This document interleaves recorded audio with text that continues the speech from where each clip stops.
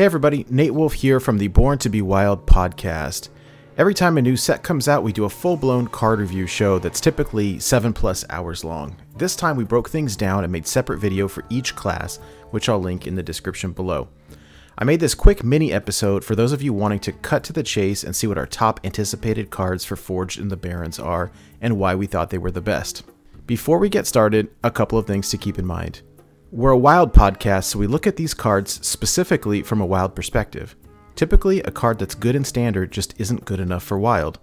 In Wild, the decks are extremely fast, efficient, and refined, so to score well, a card needs to either be good enough to replace a card in an existing deck, or good enough to create a new archetype or revive an old one.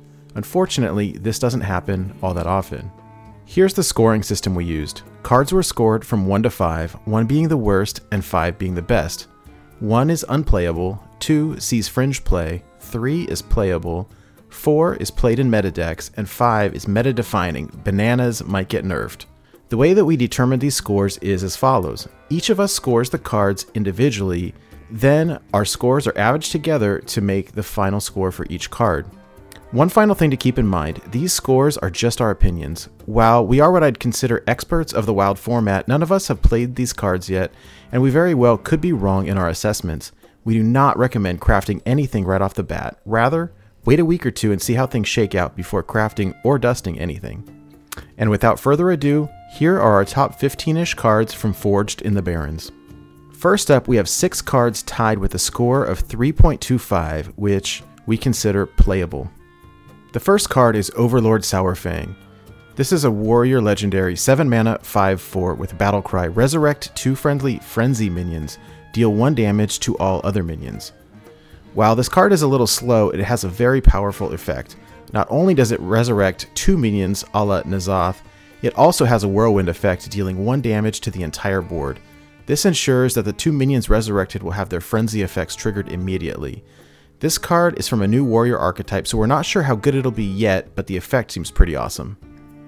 Next up is Outrider's Axe. This is a 4 mana 3/3 weapon that reads, after your hero attacks and kills a minion, draw a card. In the reveal stream, Hearthstone developer Liv Breeden said that this card had to be nerfed in development because it was so strong, and that they're still keeping an eye on it. There's a lot of utility here because it can go face or attack a minion, and the upside of drawing a card every time it kills a minion seems really strong. Card advantage leads to winning games. The next card is Northwatch Commander. This is a 3 mana 3/4 rare minion with a Battlecry. If you control a secret, draw a minion. Not only does this card have good stats for the mana, but with Paladin secrets costing only 1 mana, this card is very easy to proc. As we all know, drawing and tutoring cards is great, as is thinning your deck. We think this card will be a key minion in the new version of the Secret Paladin archetype. Speaking of Secret Paladin, the next card is Sword of the Fallen. This is a 2 mana 1/3 rare weapon that reads, after your hero attacks, cast a secret from your deck. This card goes hand in hand with the previous card, Northwatch Commander. Casting secrets from your deck without paying their mana cost is amazing, and you can do it 3 times with this weapon. We actually think these cards are strong enough to potentially make Mysterious Challenger obsolete. The next card up is Varden Dawngrasp, the Mage Mercenary. Varden is a 4 mana 3/3 legendary minion with a Battlecry. Freeze all enemy minions. If any are already frozen, deal 4 damage to them instead. While we're not quite sure what deck Varden fits in, we all agree that they're very powerful. Varden is essentially Frost Nova on a stick, which you can combo into a board clear or use to buy yourself a turn. We see this card potentially being played in Mozaki Mage in place of Frost Nova and are interested in exploring Varden's other possibilities. Finally, we have Wildfire. This is a 2 mana epic mage spell that reads, increase the damage of your hero power by 1. We think this card is great because it's a permanent upgrade to your hero power for the rest of the game, and you can play it twice. It has to be the right deck, but a 2 mana hero power dealing 3 damage seems incredibly good. We are wondering how this card interacts with Frostlich Jaina, which is still to be determined, but the possibility of dealing 3 damage and creating a water elemental seems amazing.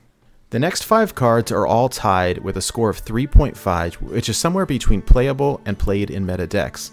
First up is Lushwater Mercenary. This is a 2 mana 3/2 Murloc with a Battlecry. If you control a Murloc, gain +1/+1. Speaking of bringing back old archetypes, it looks like we may see a resurgence of Murloc Shaman, and if so, this card fits into the deck easily. It's strong when played on curve, but should be very easy to proc its Battlecry.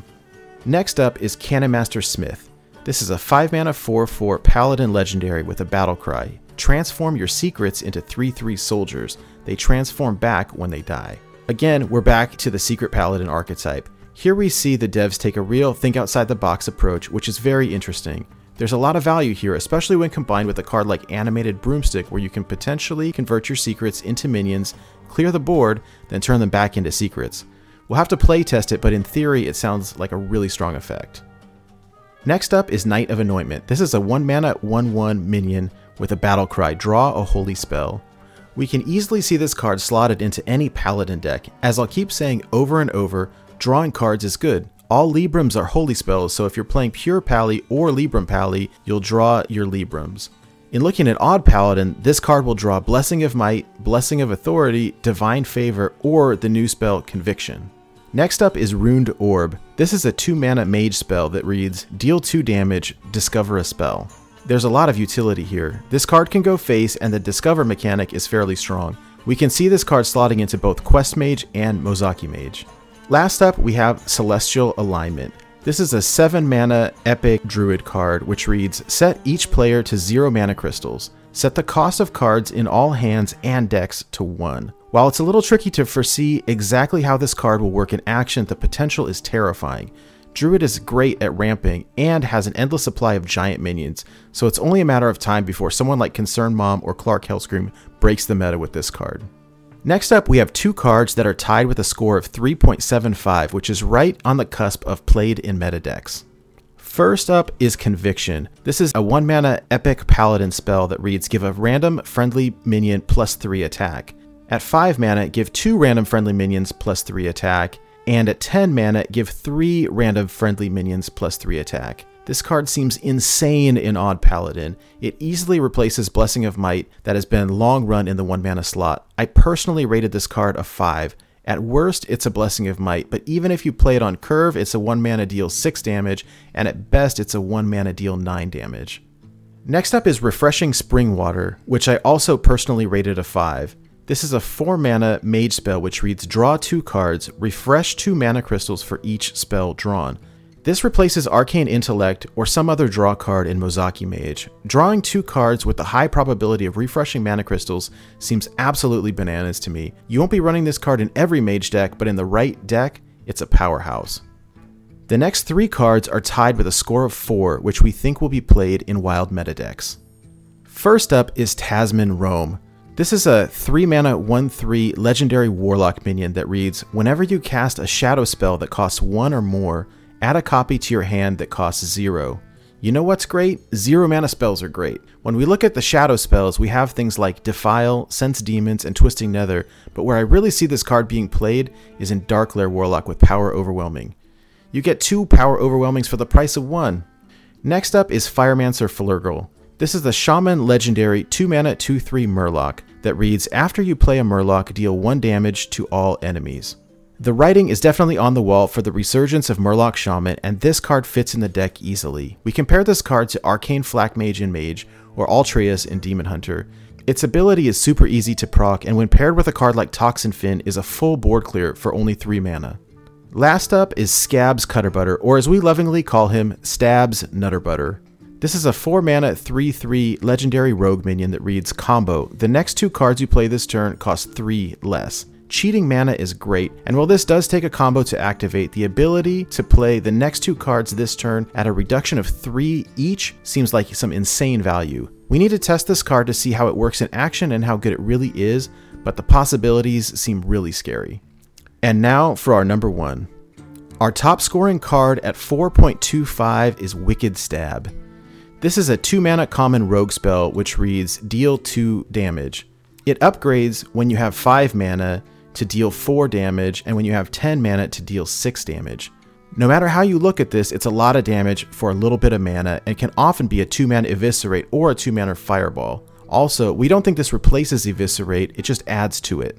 Alright, that's it for our top cards for Forged in the Barrens. For our complete set review, please see the links in the description below. And for more wild content, check us out at www.borntobewildhs.com. Thank you for watching, and have a great day.